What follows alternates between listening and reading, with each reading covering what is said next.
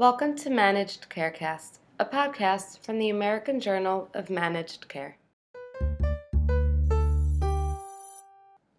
This is Jamie Rosenberg, Assistant Editor for the American Journal of Managed Care, and during this podcast, we'll be speaking with a researcher of two studies published in AJMC's annual Health Information Technology issue that came out this month.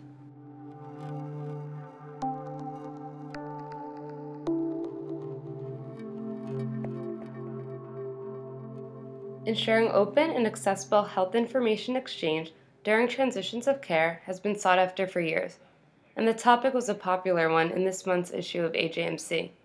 Dr. Dory Cross, an assistant professor at the University of Minnesota's School of Public Health, was an author in a study that determined the proportion of patient transitions that could be connected through three proprietary alternatives to open, community-based health information exchange, as well as a study that characterized the drivers of use of electronic health information exchange by skilled nursing facilities to access patient hospital data during care transitions. Today, we speak with Dr. Cross about the latter study, which concluded that health information exchange offers significant potential to address unmet informational needs during transitions, but workflow barriers and design limitations currently limit value. Thank you so much for joining me today. Thank you for the opportunity. I think this will be a lot of fun. So to start off, can you discuss what some of your main findings about the use of health information exchange between hospitals and skilled nursing facilities were? Sure. So we were looking at one example of health information exchange. So we were looking at the availability of a portal for the SNFs, the skilled nursing facilities, to log in and look at the hospital's internal electronic health record as a way of trying to further strengthen kind of the information continuity and the information sharing to support that transition as patients were moving from the hospital to the skilled nursing facility.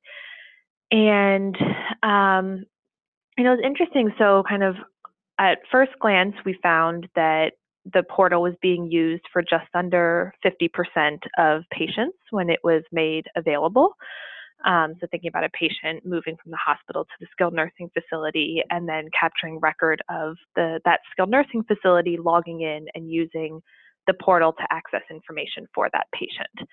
And a usage rate of 46% is actually pretty good compared to the usage rates that you see in other studies of health information exchange use. But certainly 46% is not great. And when we look specifically at use right around the timing of a patient transitioning, which is when we thought that the portal would be most useful, the patient is getting to the skilled nursing facility, they're setting up the care plan, they're trying to figure out exactly what that patient needs and what happened to them in the hospital. We expected the use to really be concentrated there, and there was a clustering, but the overall usage rate within that transition window was just under 30%. And so that led to a lot of questions as to, what's driving decisions to use the portal and what might be restricting SNFs using the portal in contexts where it would otherwise be kind of useful and a value add to get information that they need to better take care of patients and their care. And so, kind of the key takeaway is that it wasn't just as simplistic as, portal use goes up when information needs are greater.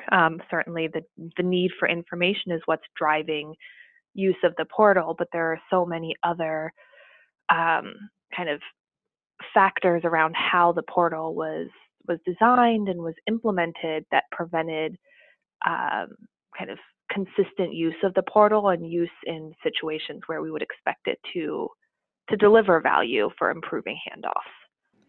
Right. And so were you surprised at the finding that night and weekend discharges were less likely to use health information exchange? Yeah, that's a great question. I was surprised. So we had hypothesized that that was one situation where portal use would be more likely. So if you think about a patient being discharged on the weekend, for example, there's reduced staffing in the hospitals, there's reduced staffing at the skilled nursing facility. And so you might expect that kind of the other standard elements of discharge documentation might not be as robust.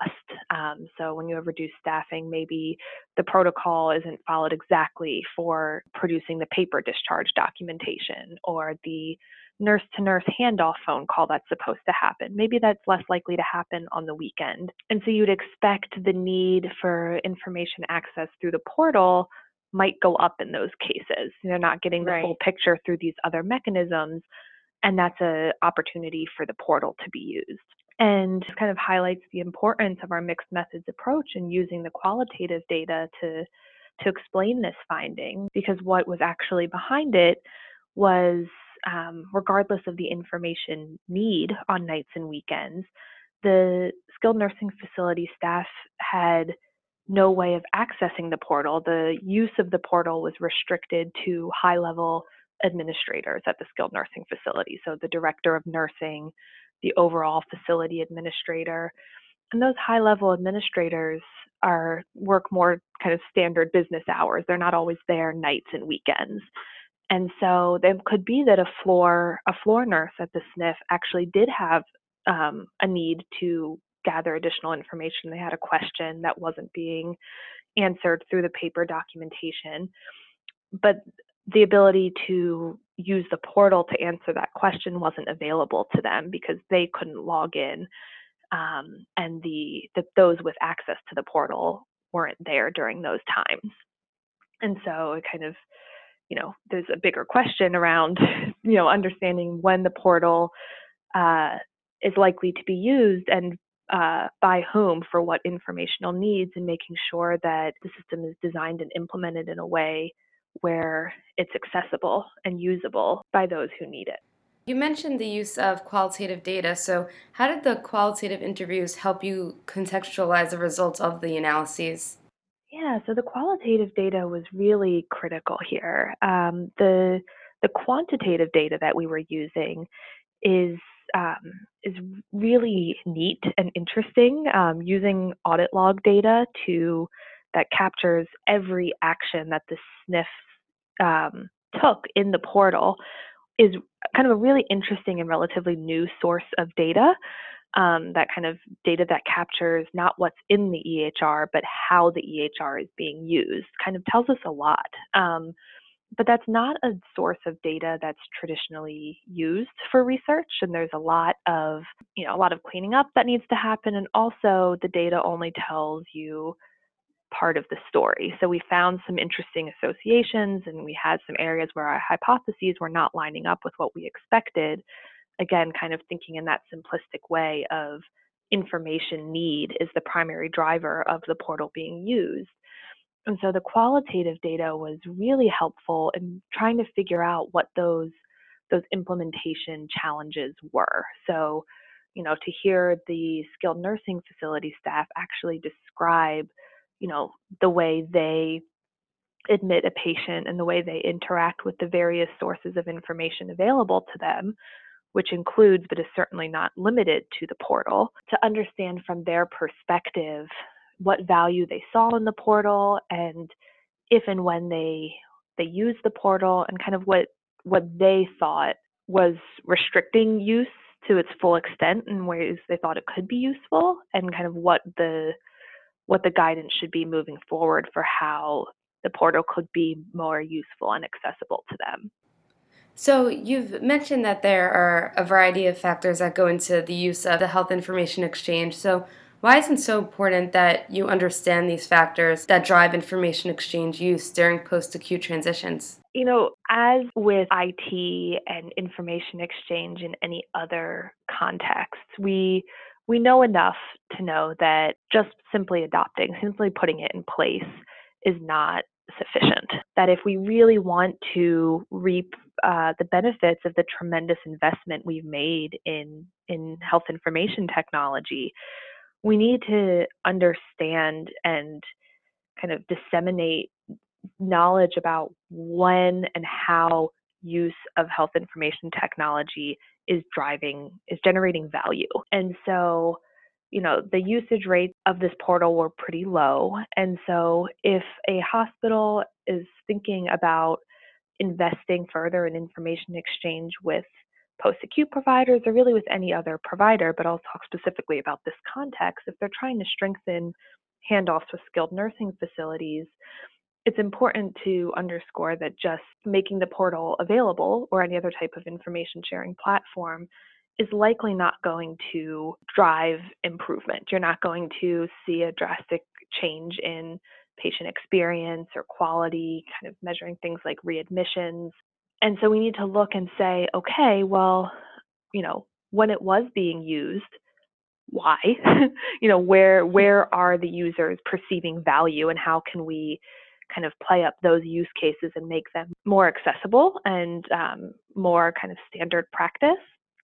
And in places where it's not being used, but we anticipate it would be useful, what's preventing that use, and how can we, develop system design and implementation and use guidelines that help organizations prevent those key challenges that are going to stand in the way of, again, kind of achieving that value from the investment that we're making in this greater information availability through technology.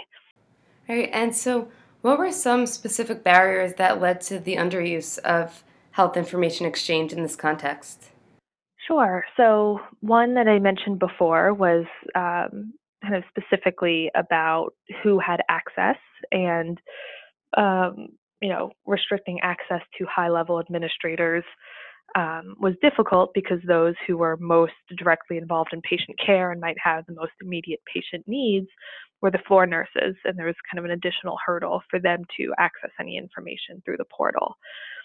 I think another big piece was that in the initial rollout of this portal, there was really never any directed conversation or trainings around when and how the portal could be useful, could be valuable. And so, as with any other type of tool or intervention or any change that you're trying to implement, the value has to be kind of readily perceived. And I think there was a lot of confusion over, okay, if we're going to integrate this new technology into our workflows and make this a standard part of care, why? What are we getting out of this that's different from the handoff phone call, that's different from the paper discharge documentation?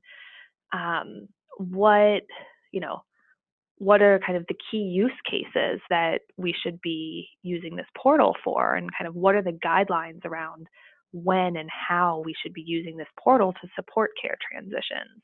And those conversations didn't really happen. And so I think there was just a lot of initial confusion or just a lack of a clear guidelines around when and how the portal could be used. And so over time, it just led to a drop in the overall use. And also, people in each facility found some examples of use that worked for them, and they just stuck with that. That became kind of more standard part of workflow, but there weren't necessarily conversations across facilities saying, oh, well, we use it to, prepare the room for patients' arrival.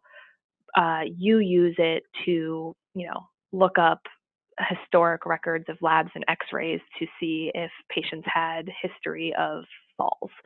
So that kind of sharing of knowledge to make sure that everybody had the best chance of identifying and implementing portal use in ways that was really kind of value add.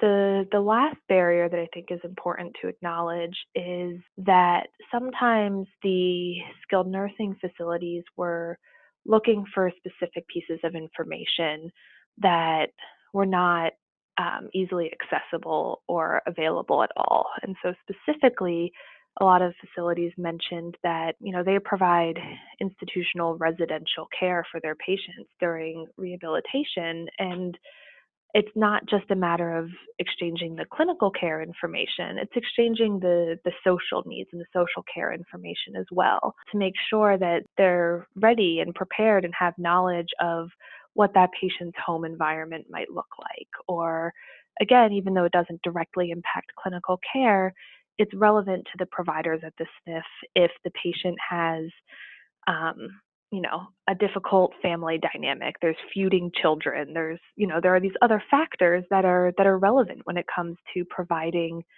kind of comprehensively good care. And that information, was perceived to be collected at the hospital through social work notes or sometimes through kind of initial nursing notes, but that information was not made available. And so when we think about kind of what information needs are to support a good transition between hospital and post-acute setting, and even kind of care transitions generally, it's important to think about kind of what are the information elements that actually support a strong transition, and thinking about pieces of information outside of explicitly clinical information that could be relevant. So, given these barriers and what you've learned from the study, what do you think are some steps that could increase the use of health information exchange during post acute transitions? Yeah, so I think it's addressing those initial barriers. So I think, if hospitals and skilled nursing facilities are going to invest in implementing this this sharing platform, it behooves both parties to really sit down on the front end and talk about, um, what do we want this to look like? What are the problems that we're trying to solve? What are the key kind of information discontinuities that are putting patients at risk? Let's make sure that the portal is kind of designed in a way that facilitates access to that information. And let's also, give skilled nursing facilities the opportunity to talk about these implementation challenges and kind of what's needed um, on their end to make sure that they can access and use the portal when it makes sense to do so. So thinking about what are the appropriate user rights, thinking about um, kind of guidance around workflow integration for kind of when the portal should be used. Things like that, I think, could really drive up use of information exchange in this context. And then the last piece being, again, kind of, yeah, thinking about what, I guess I already said, kind of what the information needs are, and kind of thinking about information outside of just the clinical care information that could be relevant and would kind of spark greater use of the platform.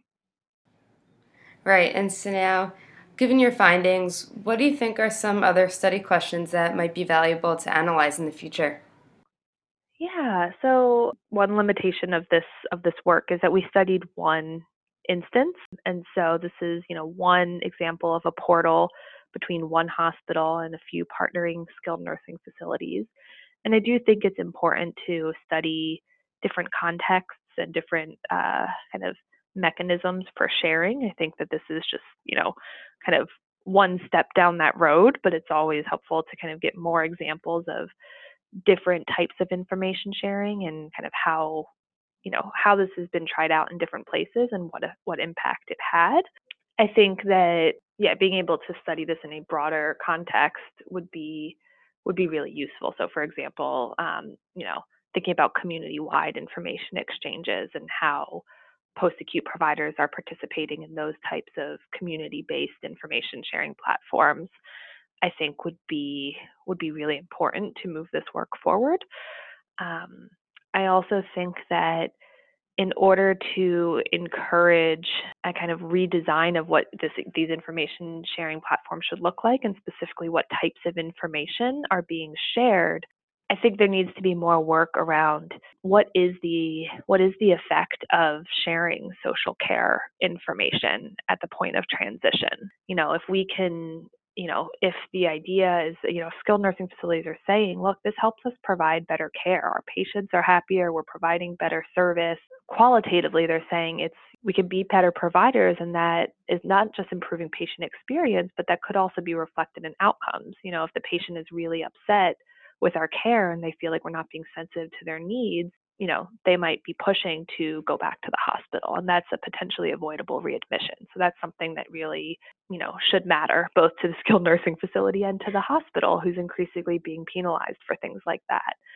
And so, if we're able to kind of look at examples of sharing that information and seeing what impact that has, both qualitatively and ideally quantitatively, empirically, I think will provide a greater evidence base for hospitals and skilled nursing facilities to think about their information sharing efforts in a more knowledgeable and nuanced way. Great. Well, thank you so much for joining me today. Thank you. I really appreciate it.